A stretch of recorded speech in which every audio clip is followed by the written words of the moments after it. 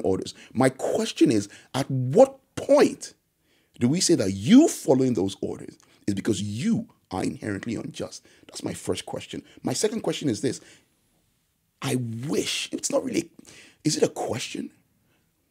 I have looked long and hard, and I've hardly found instances where the oppressor said, I was following justice. And because I was following justice, I could not in good conscience continue doing this. You know, that's not going to happen. That's what I've never found. Yeah, because the orders of the oppressor is not about justice. It is not about justice. And this is why we're having this conversation. Absolutely. Is the fact that, number one, we need to separate. We need to understand the difference between, or the functions of order and the functions of justice. Yes. Order, right, is subjective. It is subjective. Yeah. Justice is universal. It's natural. So now the question that I posed, whose orders are you following?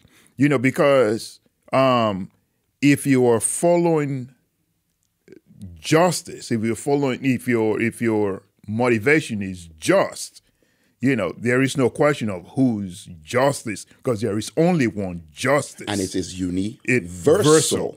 So the thing about order, the subjectivity of it is what actually creates the issue and the problem that we face as Black people, people of color, people, the disadvantaged, so to speak, because the so-called orders that the perpetrators are actually the people who come out and say, I was only following orders.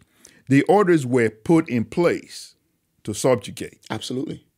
Absolutely. And not just that, but you raise a very, very interesting point. When we actually go deeper into it, I can almost say that it is impossible to mete out justice to a people whose very existence in this country and in this land is a reminder of the injustice by which they came. In other words, when you look at the Black and the brown people in America, their very existence speaks to an injustice.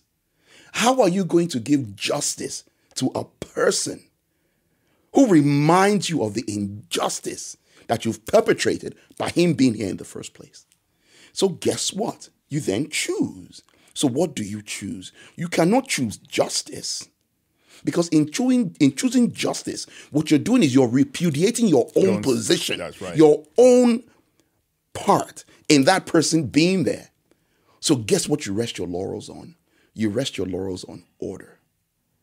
Let's keep order.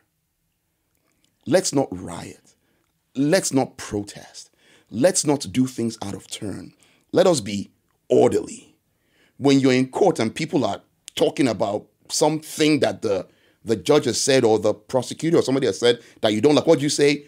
Order. Order in the court. Yeah. My premise is this.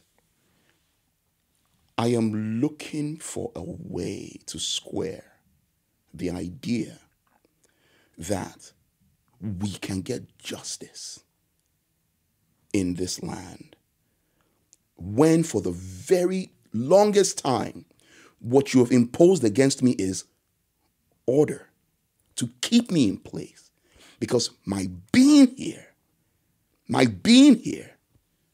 fundamentally is unjust. Wow. In this whole thing, right?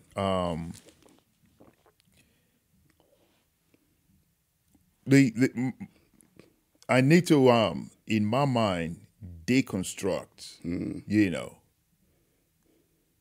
the established order, and because in understanding that is how I can begin to relate why the so-called order, seems to always disenfranchise a particular group of people. When your construction of order, right, takes, it actually is deliberately made up to make, a particular set of people, their proclivities, their natural proclivities, out of order. Yes. Then the only way for them to be orderly is to be like you. Now you're getting it. And then for when they are not like you, They're out of order. they're out of order. Now And we're getting it. yeah, now that is where, that is why I've said order is subjective. Order is created by the powers that be. I'll go further. Yeah. I'll go further. I will take what you've given me and I'll give you more. I will say to you that justice is natural. Just absolutely. Order. Natural justice. Is not. Justice is natural. Life requires a balance. If you do something here, something is going to happen here. That's balance. That's justice. Order is not. Order, and yes, I'll give you the caveat, like you said. I am not advocating for people, Disorder. For disorder. That's But simple. what I'm saying is you cannot have one without the other. And the West seems to put more emphasis, especially when it comes to us, in us being kept in order, as opposed to meting out justice to us. And the reason why I'm saying that, especially now, in light of the George Floyd trial, when we continue to look at these things and we continue to ask ourselves, how do we keep coming here? How can somebody conscionably kneel on somebody's neck for 9 minutes and 26 seconds? Because this has been disorderly. Because he's being disorderly. Ain't that some BS? Because in his mind, he is being disorderly. So I need to bring him back into order. Yes. I need to bring him back into order. Yeah, my order. And in bringing him back into order, it is okay for me to deny him justice. Yeah.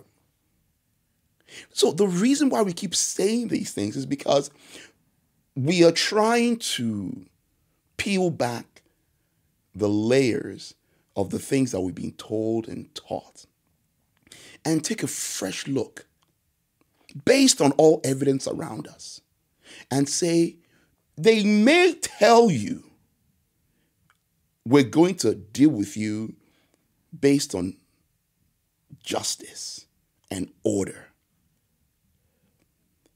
But when you look at these recurring themes, sometimes you have to take a step back and look at the very real possibility that the West may not be able to deal with us in a just manner because our very initial interaction was unjust. Absolutely. Absolutely. There's no way that the West or, the dominant culture can deal with us justly. No. Because what does that, and why am I saying this?